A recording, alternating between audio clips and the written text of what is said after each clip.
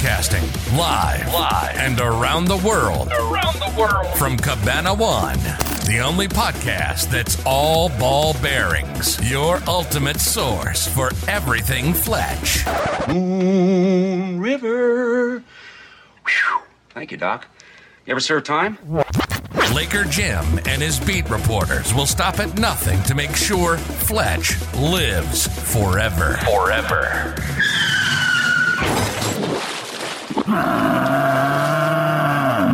They don't shower much. This is Fletchcast. Thank you, Sammy, and welcome to Fletchcast. I'm your host, Laker Jim. Along with me, as always, are two men that still believe Scrod is making a comeback, Jake and Big Bob. Boys, it's Fletch Lives time again. Well, it's either Scrod or breaking a lot of dishes. 75K in breakage. Hey, we're Greek. We break dishes. Hey, today we're all Greek. Clumsy. Yeah, we dance. You know, I don't even know if I've had Scrod. I'm going to look it up after this show. I can assure you I've never had Yeah. Scrod's making a comeback, all right? Now, if you're religious, but you don't believe in a God that requires heavy financing, then this episode is for you. Demons out! Now, we've crammed so much Fletch Lives information into this second episode that it's going to seem all over the place. So we apologize in advance. We just want to make sure we don't have to do Fletch Lives Part 3. Amen. Bet your ass. Now, somebody that's been cramming since season 1 is Big Bob. Bob, why don't we start with you? I know you've been dying for the Fletch Lives topic to return to the podcast. Yeah, Fletch Lives just holds a really warm place in my heart. Again, we did a little, but there's so much more to jump into with this, so I don't want to waste any time, and I want to get right into it. Bob, where would you like to start? Right where we just started a moment ago with the Kakakis brothers scene at the beginning. There's two things that after rewatching Fletch Lives that I noticed. The art director of this movie is a guy named Jimmy Bly, B-L-Y. Now, why does that name stand out so much to you guys? Bly Chemicals. Bly Chemicals. My Laker shoes were ruined by toxic waste produced there. The other name that stands out is there is a stuntman. I don't know if he's the stuntman that does all of Chevy's stunts or not, but he has worked in a few movies with Chevy. Diamond Farnsworth. The name. Oh, wow. Now, okay.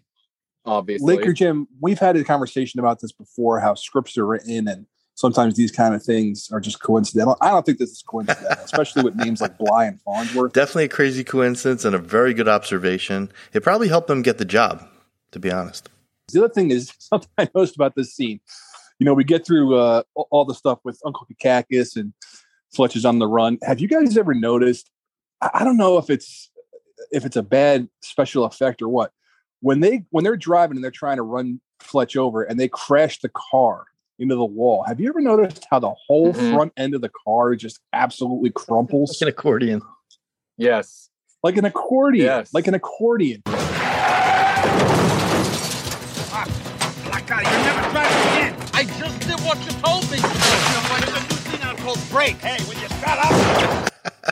I love the guy says, "You're never driving again."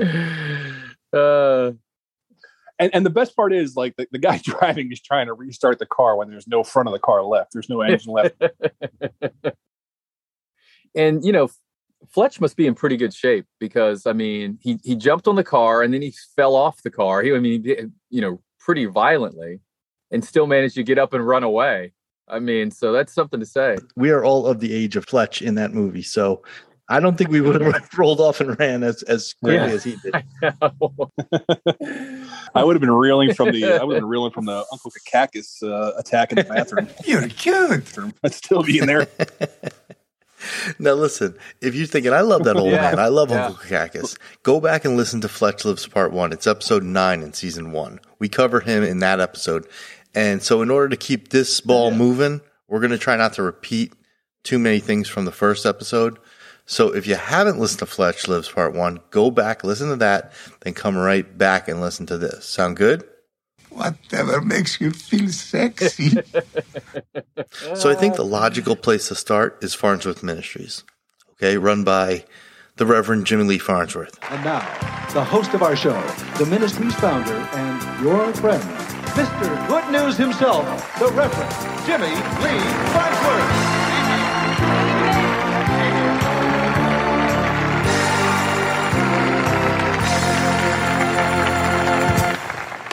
Played by actor, the late great R. Lee Ermey, a televangelist who is running a mega church. And Fletch finds out that his Aunt Belle at one point was going to give the land to Jimmy Lee. And at the very last minute, changed her mind, changed her will, and gave the land to Fletch. So I think that raised an eyebrow with Fletch as to why, why she would have been giving it to Jimmy Lee Farnsworth. Obviously, at one time, he must have touched her deeply. Since she changed her mind, I guess he didn't touch her deeply enough, or in the right place. How are we first introduced to Farnsworth Ministries in the movie? Well, Fletch first finds out about Farnsworth when he actually is driving home from the jail with Ham. And remember, he actually talks about Bible Land on that first drive home. Right. Yeah. When Will Hamilton points out Bible Land is such a nuisance. Actually, Bible Land cascades over the trees behind Ham's house. That should have been a sign right there of who was seeking true revenge. I hope they all fry in hell, you blood-sucking bastards. Jesus, Ham.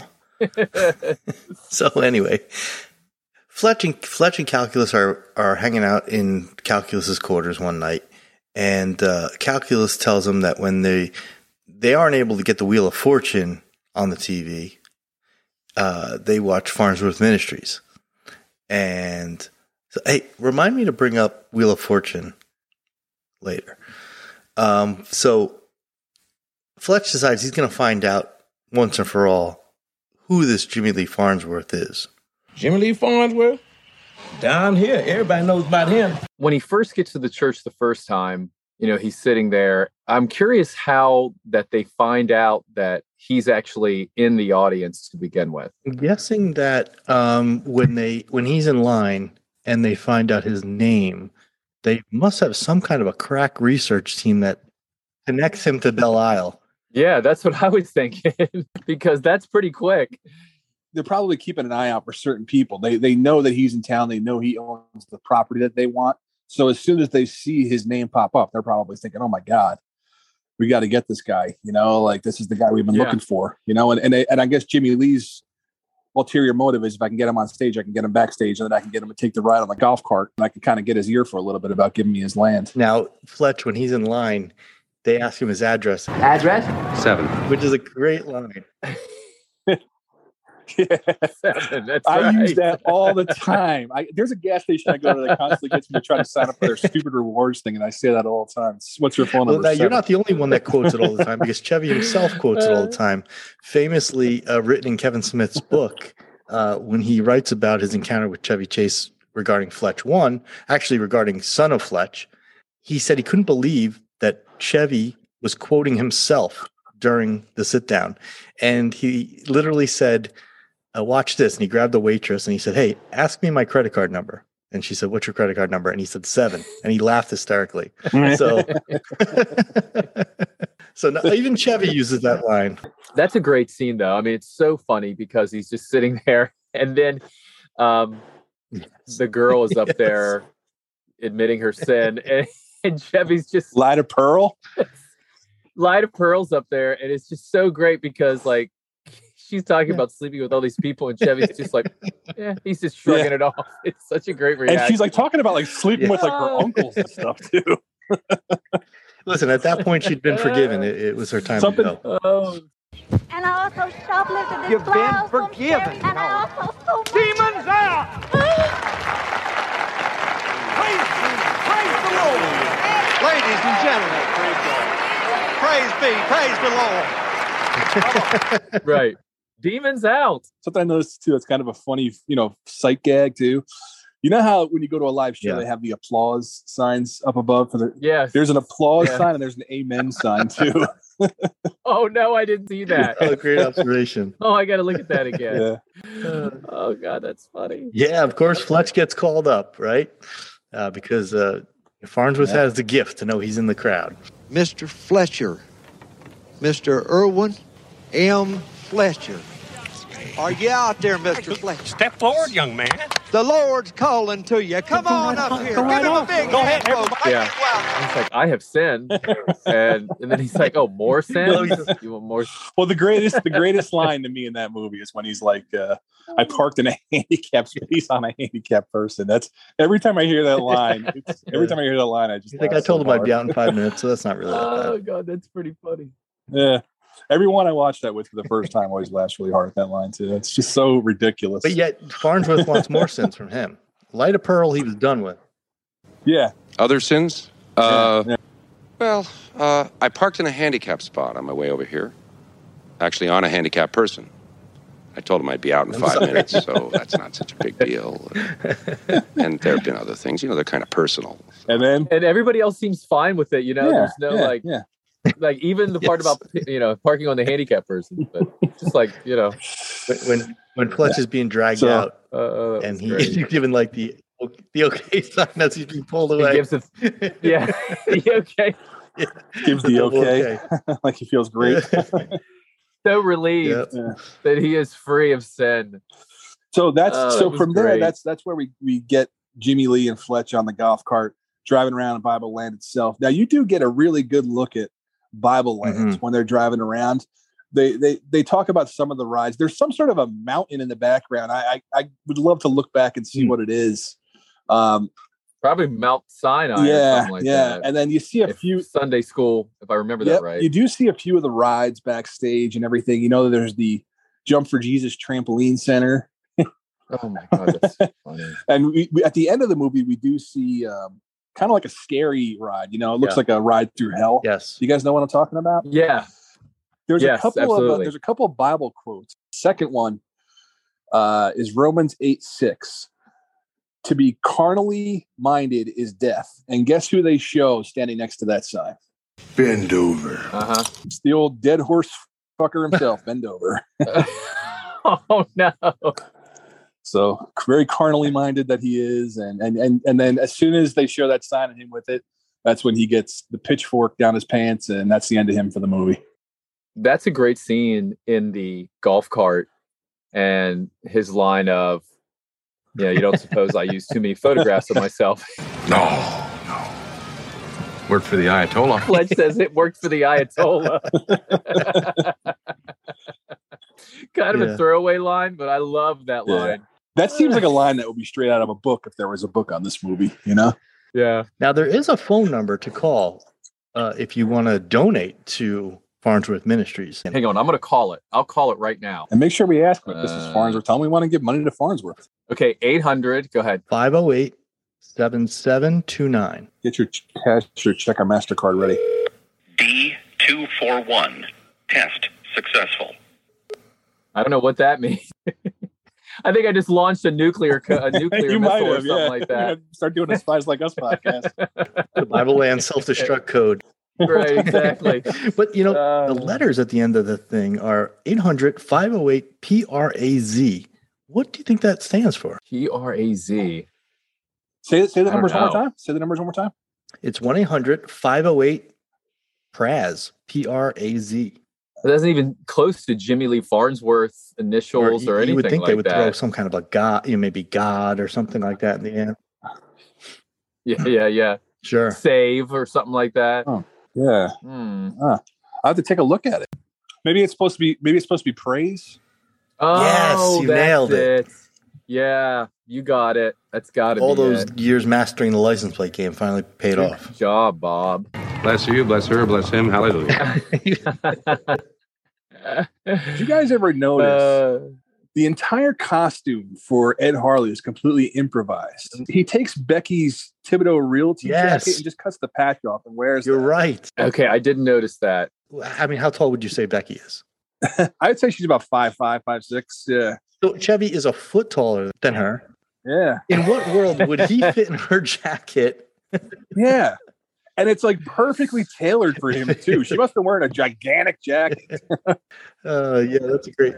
So Bob, you brought up we were talking before the show and you were talking about the skis. The skis that were on his. That always makes me laugh.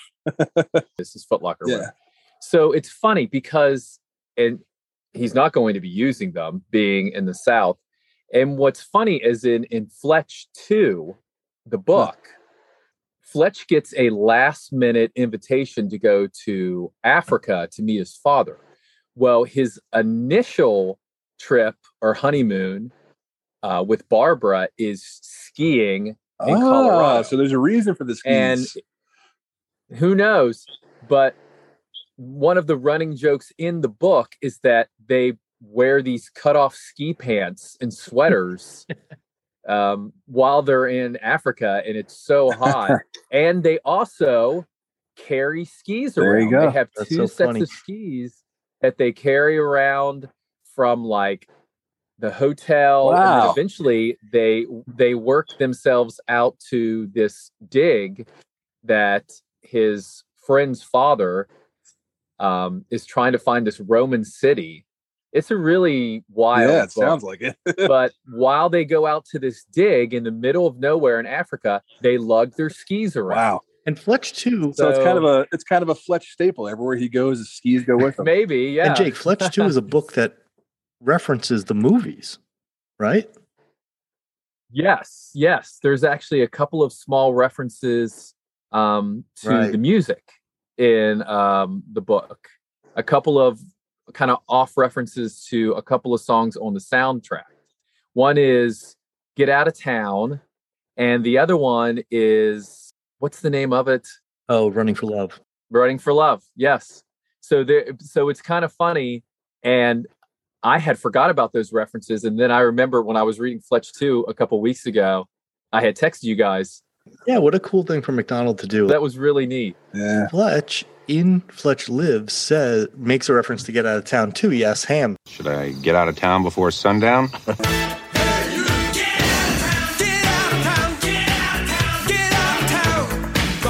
Great as usual. Yeah, there great were two tie-in references to the movie. You're the king of doing that. I just thought of it actually when you said skis. It just came to my mind. And listen, there's nowhere to ski in Los Angeles either. That's a good point. Yeah, that's true too. This town of Thibodaux gets mentioned a lot in this movie. Okay, you have Thibodaux Realty, the morgue. It's quite a thing. I know it's probably a small town, but how stupid is the Miss Piggy fat cop in this movie? I just want to make an observation that I haven't made before on this. He is the arresting officer when Amanda Ray Ross dies and Chevy goes to jail for pissing off the sheriff, right? He's the guy who arrests him and picks Chevy up off the couch, or sorry, picks Fletch up off the couch and drags him off to jail, right? You're cleaner than most of the ones we get around here. You smell nice. He's then the second time, his second encounter with Fletch. He's obviously the Bug Busters cop. He walks into the house. Who are you? Billie Jean King, Bug Busters. I know that the Billie Jean King disguise was top notch, and anybody would fall for that. But I mean, come on, you just arrested this guy, and you don't notice that like a suspicious person is in a house he's not supposed to be in, and it's the same cop, and he doesn't notice that it's Fletch in this costume. And then at the very end, he makes his final appearance when Fletch crashes his Cadillac into the back of this guy's horse and buggy. We're late again, Billy Bob, but you had to stay late at the jail. Hurry up. Get out. Are you all right? Don't move. My fault. When he's dressed up for the, have you guys ever noticed that's him again? I didn't know he made. I didn't notice that either. No. At the very end, when they're going to Hamilton's party, and Fletch crashes his Cadillac to stop it in the back of his buggy. I never noticed that. He goes flying, and he's pissed off. And again, he doesn't notice it's Fletch because of the costumes. Fletch is kind of like Superman. All he's got to do is make sure the curl in his hair is changed, and no one notices him. Like his curl is his teeth. That's a great point. Thibodaux, Louisiana. Real or fake? I'm going to say, I don't know. I'm going to say real. It is real. There is a Thibodaux, Louisiana. I just looked at Thibodaux. Did they? I know they shot all over Louisiana, but I don't think for some reason Thibodaux was one of them. No, I don't think they did, because when I'm looking in popular culture, it says the 1989 motion picture Fletch Lives was set in a fictionalized Thibodaux. Huh. The only last observation that I have is one of my favorite background gags in movie history. Okay. I love the Bly chemical scene. And Laker Jim, you have a little it's kind of more of a fun fact for me and you. What about Bly? Holy shit, Bob, I cannot believe you just brought that up. I completely forgot about that. I seriously forgot about that. Jake, check this out. You're not going to believe this. The Bly chemical scene was actually filmed at a chemical plant in Carteret, New Jersey, where Bob and I grew up. Oh. Now, we were only like 8 or 9, right, at the time. But how crazy is it that Chevy was in our small, quiet neighborhood, I mean, literally up the block from where we lived, shooting a movie that we would grow up loving, watching 1,000 times, and ultimately podcasting about. There's a big factory on the shore end of our town. We live right on the Arthur Kill in New Jersey, right next to Staten Island. You have to take the bridge over to New York. I loved living in Carteret. Well, I'm very happy for you. Most people live in terrible neighborhoods. There's a big factory right there, right on the water, and you have to kind of really go out of your way to find it. But yeah, the fact that they chose this random factory out of anywhere that could have possibly filmed on the planet was just such a crazy thing for Laker Jim and I to do. There's only 11 places in the country that make this shit. Frank, just give me the ones that aren't in New Jersey. Clearly, the chemicals in the Carteret water is what made us love it.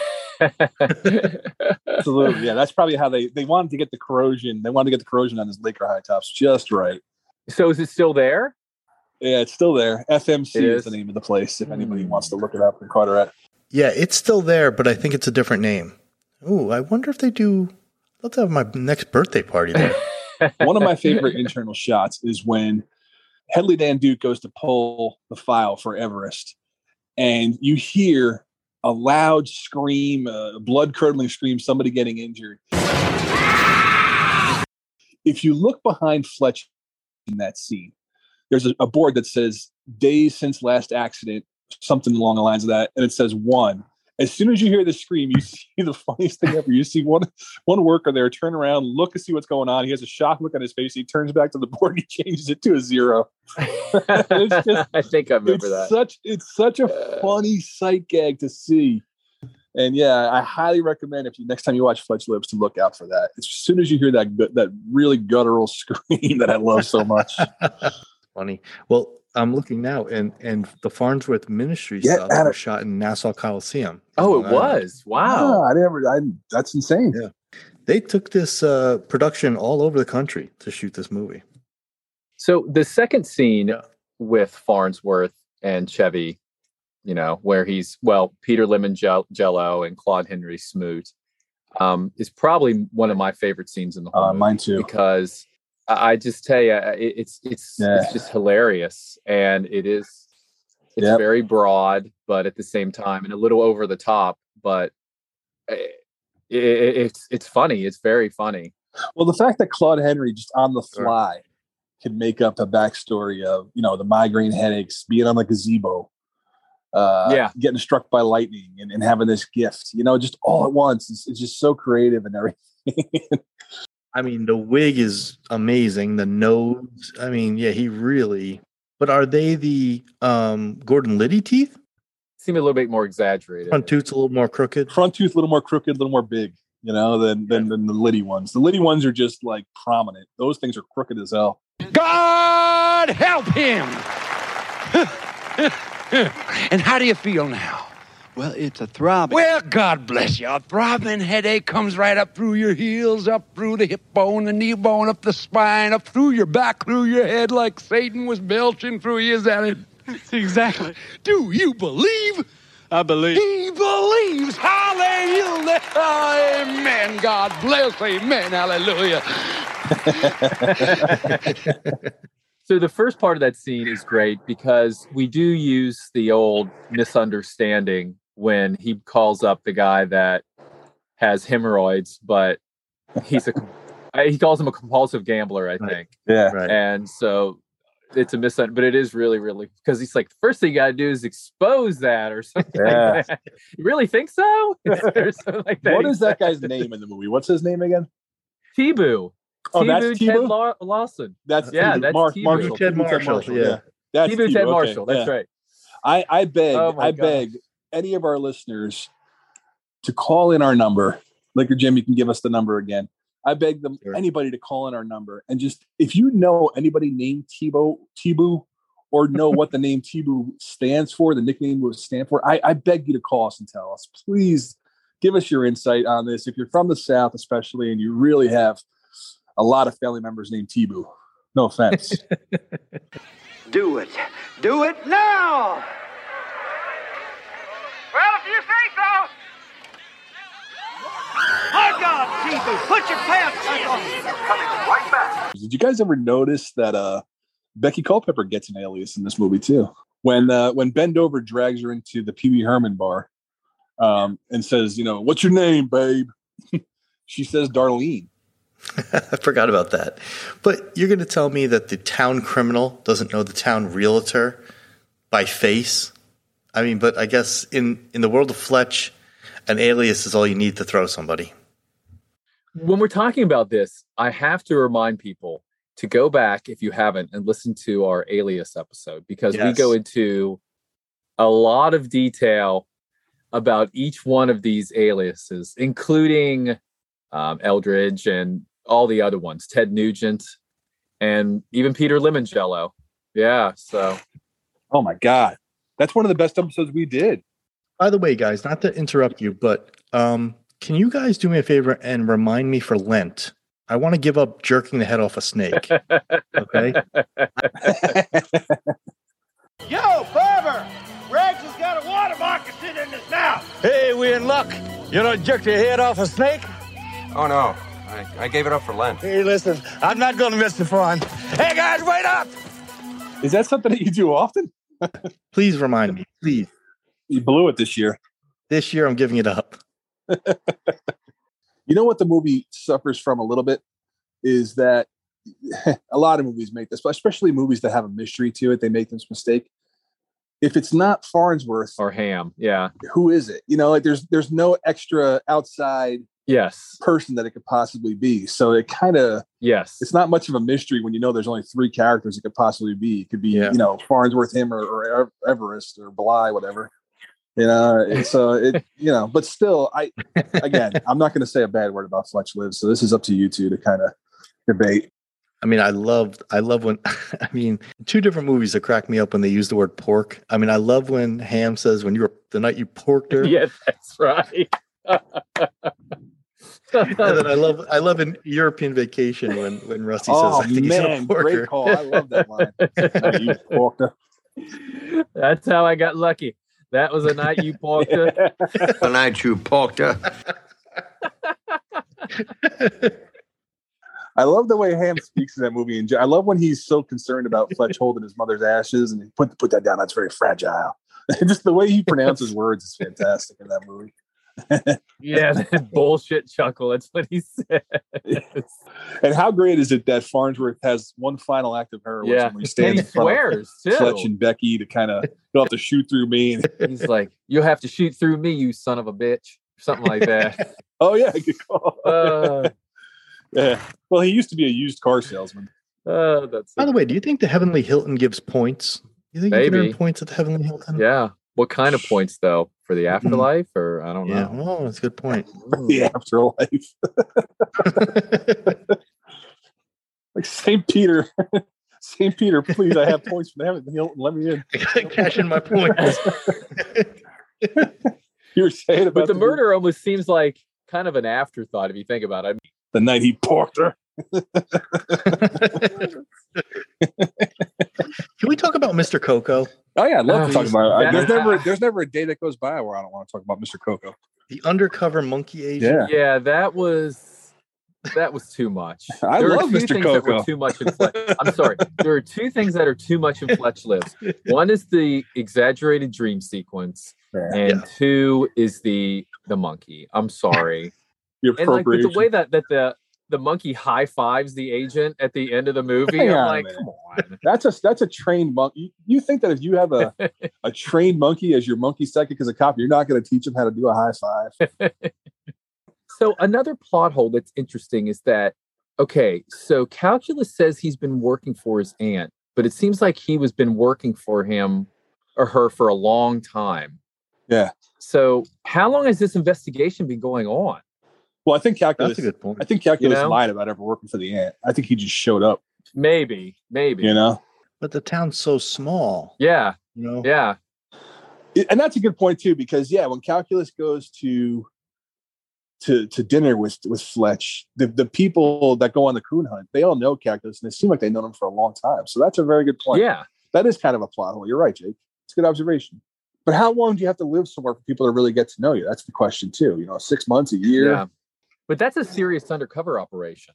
Yeah. I mean, that's absolutely. a real commitment. Yeah, that's deep cover. I have another question too. And this is probably obvious, but I just want to confirm this too, because I've always had this question. When the KKK guys are there and they say that they had to rent out, they had to outsource to get work, that I guess they're working for Hamilton, right? In that situation? Yes, I would think so, because wouldn't you think that Ham was trying to scare him off his property, would just give him another reason to sell? And the $250,000 offer on Fletch's mansion, that's from Hamilton, or is that from Everest, or is that from Bly? From Farnsworth. I think it's from Farnsworth. I think that was Farnsworth. legit. See, I've always been confused about that, and I shouldn't be, because I've seen the movie a million times. That's a good point. Who is that offer That's a good from? point. So, unless Farnsworth wants it donated, though, I think. Well, hang on, because when that's true. When I think it might be from Everest that's making the offer on the house, because when he's using the computer, you see that there's a mention of Everest being Becky's client. I think Everest is only involved in the toxic waste. Well, I mean, you see. Hang on, let me finish. You see in that scene, there's a scene where he's using the computer. You see Everest is the client that was looking to buy, and Becky never did know who the client was, which is why she didn't need to be spanked. If you remember, she never knew who her client was, and the client was, in fact, I think Everest. But I think that was Hamilton kind of pulling the strings with Everest, working with them illegally. I think she knew. She just wasn't at liberty to say. No, I don't think she did know, because Fletch says, Becky didn't know who her client was, and she was a good girl and didn't need to be spanked and everything. Because it was her dad. What? She was keeping it quiet because it was her It's dad. a very, we're gonna have to go back and figure this out. This is if anybody at home knows the answer to these questions, call in our number and wise us up to the situation, because it's a very confusing. Because I think we find out, or Fletch finds out, that Jimmy Lee Farnsworth is actually Becky's father. Yes. That's why she's keeping it. I think that's why she's not at liberty to say who her client is. Oh, man, I feel like the client is Everest, though. I feel like what would Everest their Everest is making? motive Everest is making. All right, Hamilton doesn't have the money to buy the $250,000 property. So he has Everest going to buy it. He convinces Everest to buy it so that he can keep dumping. I think Farnsworth pays Bly to dump the chemicals. No, on the property. Why would Farnsworth want to destroy his own land that he's trying to build on? Well, because he probably feels like he could then I don't know. Because Farnsworth wants Fletch to donate the land. He doesn't even want to pay a dime for it, if you recall. That's true. Yes, that's a good point, because I remember him in the I'm pretty in the sure golf cart saying, "Boy, your land would be it would mean a lot." Yeah, it would mean a lot to him. And even later, like when he's talking to Ham in the office, in Ham's office, he says, "Why would you consider donating your land to Farnsworth when you have a cash offer on the table?" Yeah, I'm pretty sure Everest is looking to buy the land. Hamilton convinced Everest, "Hey, if you buy this land, we can dump on it." I think that's what's going on. Yeah.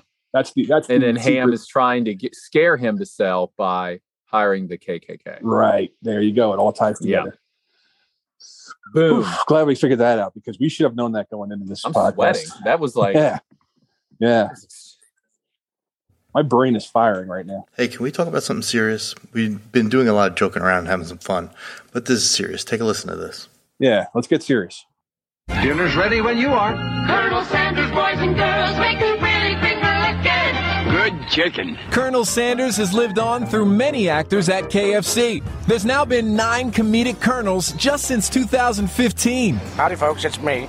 Colonel Sanders. And the newest addition to the Colonel family. Okay, hold up. I don't even want to know who the new Colonel Sanders is because I think KFC is missing the big picture here. Mm-hmm. Right. Not any of these actors are real colonels. I think who they're overlooking is somebody that's obvious. Colonel Fletcher. I couldn't agree more. Yeah. I think you're right. Fletch was born to be the KFC Colonel. He comes with the Colonel Sanders outfit too. They don't even have to. He's got the accent down. He's got the accent. Jake, you need to at KFC. I can do that. You know, look no further than Chevy Chase himself as Fletch in Fletch Lives, the Colonel. Would you mind if I sat in your lap, Colonel? Please do, Betty Lee. Please do. And for those that don't know, Jake handles all of our social media. Laker Jim handles all of our graphics. I do absolutely nothing. So credit to these two guys for all the hard work they're doing on social media. And please, when you do see Jake and Laker Jim pouring so much work into our social media, please leave a like, comment. Yeah, we would definitely appreciate it. But let's barrage KFC. Let's get Colonel Fletcher. Yes, as a new Colonel Sanders. Yeah. Great idea. Yeah. Oh my gosh. We'll start the campaign. Let's start that campaign. Exactly. All right. We will start that this week. Hashtag KFC Fletch 2022. Hashtag Colonel Fletch Sanders. At the end of the movie, he's back in LA. So he's back working at the paper. So there's another setup for another Fletch at the newspaper, at least working at the newspaper, that we never ended up seeing. And Becky is in LA. So where does that go? Did she just come out with him? Did she move out there permanently? Well, this points to a conversation that we had recently. You know, what happened to Gail after Fletch into Fletch Lives? You know, she just is no longer with Fletch anymore. And then, you know, how long is this Becky relationship going to last as well? Fletch doesn't seem to be the kind of guy that likes to be tied down in long-term relationships. Well, he's been married. He was married 3 times in the book. So. Well, there you go. There's probably a good reason why he doesn't believe in long-term relationships. Yeah. He's a lot for a girl to handle, I think. Here's a question. Here's a question I want to throw out to both of you. If Fletch were to settle down, okay, I don't want to do an F, marry, kill. That's not doing well for 2022 standards. But if Fletch were to settle down with one of these 3, who would you prefer? Becky, Gail, Larry? That's a good question. That's an F, marry, kill. I don't want to do an F, marry, kill. Just who do you think he'd be best suited for, or would be best suited for him? I don't think Becky is really. Well, I don't know though, because in the later books, when he's with his, he's not living with. He's living with a girl, but he's not married to her. But she's a Southern type, and that's in Son of Fletch and Fletch Reflected. So she's definitely Southern, like Becky. Okay. Gail was probably too high society for Fletch. So yeah, my theory is that Gail saw Fletch's apartment and was like, nope. Yeah. Yeah. I would say either Larry or Becky. Laker Jim, how about you? I'm killing Becky. You're doing the Wow. I don't think I can. Yeah, I'm killing her. That was quick. I don't think I can handle her accent. Of course. If she's British or from the South, Laker Jim can't handle her. From the South. The 2 accents I can't handle. If Selma Hayek had a British or Southern accent, Laker Jim would say absolutely no. Absolutely. So now I'm down to Gail and Larry. Mm-hmm. And although both of them really do get Fletch's sense of humor, and I think, you know, when you're going to marry one of them, you're going to want that. I think I'm marrying Larry. You think instead of taking the Stanwyck Boyd Aviation money, you're going with true love and admiration. Yeah, I am. And you know what? I'm doing the same thing. Going long term. I think I'm Fletch. I think I'm getting along with Larry long term. Yes. And I think I'm. There's a few factors here for me. The fact that Larry is so quick to offer back scratches. That's a huge for me. That's true. That's a deal maker. I didn't even think I love that. That's a deal maker. And the fact that she's just so down for whatever and seems like she's so much fun. And yeah, I think that, you know, you try to take Gail to a Laker game, she's not going to appreciate it. You take Larry to a Laker game, she's going to be screaming in the front row at McHale or Bird or Parrish, just like a lunatic Laker fan would do, and that's why you stick with a woman like Larry. Well, don't forget, Bob, in your fan fiction world, Tim Matheson just dropped a huge bomb in your lap. Alan Stanwyck is not dead. Yeah. Well, he's I'm still unpacking do with that what you may. I'm still unpacking that. That's where we need to have if there was ever another Fletch book, that would be it. Yes. Return of Stanwyck. Return of Stanwyck, had right. a bulletproof vest underneath his Yes. jersey. Yes. Yeah. He thought it all through ahead of time. Hamilton was the same way. Had a bulletproof vest. They both survived, and now they vow revenge. He would have had some connection to the coroner because the coroner declared him very sleepy. I mean, every coroner in this universe is corrupt. Is that true? Okay, I didn't realize that was a known fact. Yeah, but they destroyed all the Amanda Ray Ross information along with her. I forgot. Yeah, you're right. Yeah. You're right. They're very corrupt. Coroners are the worst. Hey, one little fun fact I want to say is that in one of the plane scenes of Fletch Lives, not the one with the Nostradamus, the other one where he's picking his nose. Yes, Michael Ritchie and his family are sitting behind Fletch in the. That's Michael Ritchie. Yes, it's Michael Ritchie, his wife, and one of his kids has a little baby. Oh wow, that's so funny you mentioned that because I watched the movie last night and I noticed behind Fletch there was a very rambunctious family. There's a guy next to him that's probably just out cold sleeping. Yeah. And then there's a family behind him that's really making a lot of movement. And your eye goes to that automatically because he's not other than picking his nose. He's not doing anything. Wow. What a great cameo. Yes. If you look at the first flight with Cindy May, clearly Gillette's stunt double is sleeping next to Fletch and Calculus' stunt double is behind Gillette. Behind him. Yeah. He looked exactly like the character. I got to rewind to make sure that wasn't Calculus behind him. I wonder if Diamond Farnsworth is somewhere in there too. Okay, so I asked you to remind me to bring up Wheel of Fortune because it's actually a segue to the promotion of Fletch Lives. Chevy Chase went on the premiere first night episode of the Pat Sajak show. I never heard of a Pat Sajak show before. I mean, back then in the late 80s, early 90s, late night was so big, networks were just throwing everything at the wall and just hoping something stuck. Oh, there were a ton of those shows. Pat Sajak had a show. Remember Joan Rivers had a show for a little while, and that was against Carson. Maybe it wouldn't have been so bad for Chevy to go on this show. Opening night of anything gets a lot of viewers. Maybe the promotion would have been more effective if it wasn't 3 months prior to the movie coming out. Yes, that's right. This interview takes place in January. The movie comes out in March. Let's take a listen. I'm tickled to death that this guy is here tonight. He is an Emmy Award winner for his work in Saturday Night Live. He's now become a big motion picture star, and he has another Fletch movie coming out. I don't know, Son of Fletch or Fletch Returns or Here's Your Fletch. He'll tell us in a moment. Ladies and gentlemen, Chevy Chase. You flub what your very first guest is promoting? That was Pat Sajak? Yeah, that was pretty bad. And it's funny though, it was a precursor to the actual book Son of Fletch. So maybe because the book Son of Fletch didn't come out till the 90s, right? Yeah, early 90s. Yeah. Guess who Pat Sajak's band is? Oh. Is it the precursor to Chevy's band? It is the Tom Scott Band. No. How is Tom Scott following Fletch everywhere? That is so crazy. He may have lost the Fletch soundtrack gig, but he got every gig after that was offered. But none of them lasted very long, apparently. Poor guy.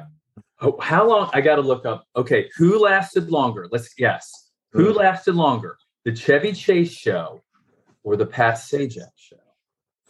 Well, this is the first I've ever heard of the Pat Sajak show. I thought Chevy Chase show was only like 13 episodes or a season or whatever it was. So being I've never heard of the Pat Sajak show, I'm going to bet Chevy lasted longer. Let's see. I'm going to guess Pat Sajak lasted longer because it seems like a type of show that can like kind of lay under the radar for a little while. Okay, so you're exactly right, LJ. The Chevy Chase show 29 episodes. Oh, 29. The Pat Sajak Show, 298 episodes. Good Lord. And I never heard It lasted from January 9th, this night with Chevy on, 1989, and it was all the way until the following April of 90, April 13th, 1990. And it was on CBS. I can't believe that. It lasted a lot longer than I thought it did. So we'll spare you from listening to the whole interview. Basically, Pat Sajak asks him a series of nonsensical questions, never mentioning Fletch Lives, never mentioning the movie, never talking about the movie he's there to promote. At the very end of the interview, he, again, can't think of the name of the movie and asks Chevy when it's coming out. Is there more to it or no? That's it. No, he never comes back. Are you kidding me? Seriously, when Chevy got interviewed by Farnsworth on stage, it was less uncomfortable. Farnsworth knew how to hold a conversation better than this. He knew how to get to the point. It's funny. Some people, it's just like some people listen. Some people just listen so they can talk. They're waiting for their next opportunity to talk. Woo. Here's another fun fact. The actresses that played Becky and Amanda Ray Ross played sisters on a TV show called Sisters. That? So although they don't have any scenes together in Fletch Lives, the two women that Fletch sleeps with in the movie play sisters for, I believe the show lasted a little while too. That's a good observation though. Yeah, that was... Well, it makes you wonder if they were friends in real life and then one recommended the other for a part in the movie. Happens a lot, I'm not sure if people know this, but Randall Tex Cobb, who played Ben Dover, he actually was a professional boxer. Yeah, and he was a brawler type. He was boxer. on Letterman a lot back in the 80s and into the 90s, I think. Yeah, really? He was like a frequent guest on Letterman. And some of those interviews are on YouTube, and they're actually pretty funny. You should look them up. They're actually definitely will. Here's a little funny Randall Tex Cobb Easter egg in Fletch Lives. After the coon hunt, Fletch is doing a voiceover, and pretty much has figured out who was shooting at him. Figuring out that the thug who dropped my watch was the same guy who stole it at the morgue didn't take Sherlock Holmes. Larry Holmes could have figured that out. Obviously, he's referring to Randall Tex Cobb. But the irony is that in his most famous boxing fight, in an absolute bloodbath, in a 15-round decision, he fought Larry Holmes. So a little ode to his boxing career from the filmmakers. I'm always looking for good. Randall Tex Cobb to me has been in so many great parts. He usually plays the same character, but I love him in Raising Arizona, playing the biker Smalls, Leonard Smalls. Laker Jim, I know you never have seen that movie, but I implore you to please watch it sooner or later. It's just for the fact that there's so many Fletch and Fletch Lives characters in that movie. Or actors, I should say, not characters. And then, who doesn't love him in Naked Gun 3, 33 and a third, where he pretty much plays Bend Over again. He actually even says Bend Over. Yes, he does. Oh, I don't remember seeing that. Bend over and pick it up for me. Would you love her? No problem. Yeah, I remember seeing the movie, but it's been such a long time since I saw that last movie. Frank is in jail and he's in the shower, and as soon as Bend Over comes into the shower, everybody's turning off the water and running like hell, and then he walks up to Frank and flips the soap behind him, and oh my gosh, Frank bends over and he's got the chastity belt on. Did we talk about the reviews last time? No, we just talked about the financials. You guys want to do Siskel and Ebert? Yeah. Okay, I can cue that up. Bob, you might want to stay away from any sharp objects during this. Let's take a listen. This is going to anger me. Chevy Chase returns as investigative reporter I.M. Fletcher, trying to find out who wants his inherited southern estate in the comedy Fletch Lives. It's one of 5 new films we'll be reviewing this week on Siskel and Ebert. I'm Gene Siskel of the Chicago Tribune. And I'm Roger Ebert of the Chicago Sun-Times. Our first movie is Fletch Lives, a sequel to the 1985 comedy with Chevy Chase once again playing a Los Angeles newspaper reporter who sort of floats above the action, delivering sardonic wisecracks that sort of worked in the original film, but doesn't work this time. One of the reasons is that Fletch Lives doesn't have a plot so much as a living, breathing museum of exhausted old movie cliches. The film opens with Fletch inheriting a Louisiana mansion. That's cliche 1 from a long-lost aunt, cliche 2. When he turns up, the mansion is already guarded by cliche 3, a faithful servant played by Cleavon Little. Well, if we talk about that, I mean, Fletch, it is a cliche, but it's a cliche that Fletch points out pretty quickly. So it's not something It's supposed to be ironic. It's supposed to be right. And went right over their head. And like a perfect line is Fletch is like, have you ever heard of the Emancipation Proclamation? Right. I mean, so that is something that was played. Right. Yeah. I mean, the first time he hears Calculus speak, he gives a look like, is this guy serious? Yeah. Ugh. Go on, I guess. And the Ku Klux Klan, of course, cliche 4. If those cliches don't satisfy, how about number 5? A sexy Southern belle played by Julianne Phillips. And, of course, number 6 in every Southern movie, a dumb deputy sheriff. And number 7, the stereotype sadistic jailhouse bully. Okay, let's stop there for a second. So a lot of these cliches, though, I think they are cliches, but I think they were put there in for purpose to have the character play off of them. So I don't think I think they were aware of it. It almost could be looked as a satire of those things instead of, just being a part of the movie. Because, yeah, those are things that we see in a lot of the movies. And I think one part of the humor in Fletch Lives is that it's Fletch's reaction to these. Couldn't agree more. So I think maybe they're looking into it a little too much. I'm not even going to dignify these criticisms. They're so. I mean, there's poor Bob. I knew this was going to be bad. No, but you know what? These criticisms are so personal because they don't like Chevy, and it's just absurd. Like it's a movie. It's a comedy. It's supposed to have cliches. It's supposed to have, that kind of, running kind of, whatever. I'm not even. Go ahead, you guys do it. I have nothing to comment about this. And I think what makes Fletch works, and this is the same thing in the first one, is that Fletch is the only normal person in his world. Fletch is reacting to the wackiness of everybody else. But they don't get that. They don't understand that. Chevy Chase can be a very funny actor, and he was last summer in a movie called Funny Farm. But in Fletch Lives, he seems to be deliberately trying to hold the action at arm's length. This character never seems involved, never cares, never has anything but a sardonic one-liner to say, even when he wakes up with a dead body beside him of a woman he made love to last night. And the plot involving TV evangelists, that's cliche number 8 or 9, evil polluters, that's number 10, I guess. It's so absolutely routine and so recycled that maybe it's no wonder Chevy Chase wanted to seem more bemused than interested while he was acting in this movie. It's a big disappointment. I happen to like the first Fletch picture. I thought it was some of his best work in a long time. He sort of came out of a slump playing a fairly bright guy, and he was in peril. He happened to like it. They bashed the first movie too. Yeah, now Siskel did like it. Siskel gave it thumbs up. Ebert was not as impressed with it, but Siskel liked it because his response was that Chevy was actually playing a character in Fletch and not just playing a version of himself. Fuck these guys. You know what I like about you, Bob, is like, you're very open with your feelings. And no, just about this. Just, hey, you didn't like it, whatever. It went over your head. You don't understand, whatever.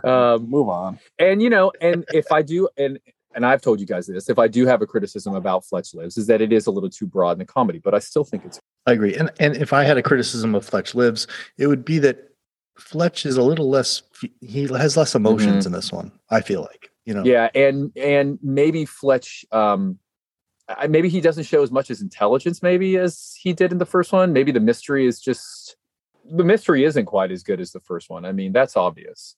We're talking about a movie with no writers. It has to be done on the fly. Like for what they had to work with, I thought they overachieved. I agree with you. Yeah. I agree. And Fletch Lives is one of those movies that I think over time has gotten a little more respect. If you search Fletch Lives, on the internet, you see more and more articles that's like Fletch Lives is not as bad as you think it is. 100%. Yep. Yeah, some movies I think over a test of time become they got a cult status for it, Yeah, exactly. I'll name one right off the bat that I love that people hated when it came out, but now I think more people love is Hudson Hawk. Never seen it. I absolutely love that movie when it came out. It was absolutely bashed when it came out, but now I think there's a much more appreciation. Is that like an action comedy? And I think exactly. Okay, yeah. It's got a little bit of everything. I'll check it out. But yeah, you definitely have to check it out. Fletch Lives, I think, falls into that category too. I think you're exactly right, LJ. I think it's more appreciated now than it has been. Not if I recall, on the beach or something like that. And it was a pretty exciting story, and yet he was funny within it. It was a tough little mix. This thing is just Joke City. He just walks through, tosses off one-liners, and they're really not very funny. And the story is completely lost behind him. I really thought it was sort of a walkthrough picture. Both movies were directed by the same man, Michael Ritchie, and this movie is a real letdown from the other one. You know, no one of the things there isn't a script, and there's no inspiration either. One of the things Chevy Chase needs, I think, is strong direction. And when he gets it from a director like George Roy Hill, who made him perform and play a character in Funny Farm, then he's good. But too often he just wants to be in a movie as if he's guesting on a talk show, you know. And it's his job to kind of look at all the other characters and their funny comments and their strange behavior and make wisecracks about them. He's got to be willing to be in the movie if we're going to be willing to be interested in it. I also think he needs a script. I mean, it's funny to play off of it, but he needs some kind of basis. Our next film is...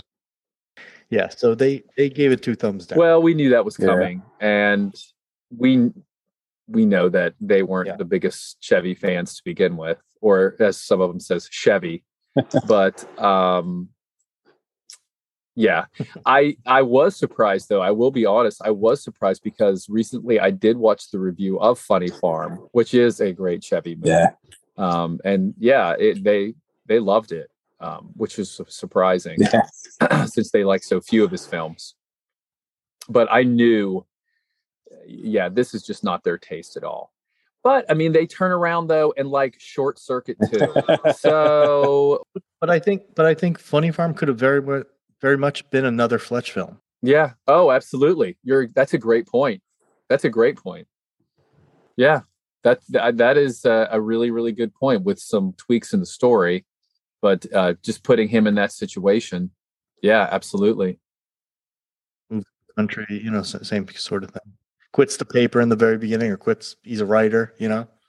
Yeah. Wow. I never even thought about that. That's a great point. You know, I know Fletch isn't a detective, but when I'm looking on Rotten Tomatoes about You May Also Like, Who's Harry Crumb comes up as one of the movies that they would suggest to watch along with Fletch Lives.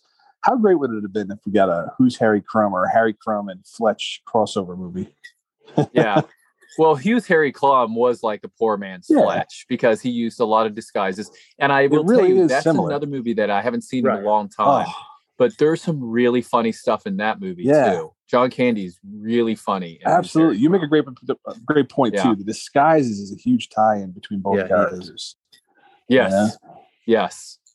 Yeah. And there was actually there was a show in the 80s with Mario Van Peebles called Sunny Spoon or something like that.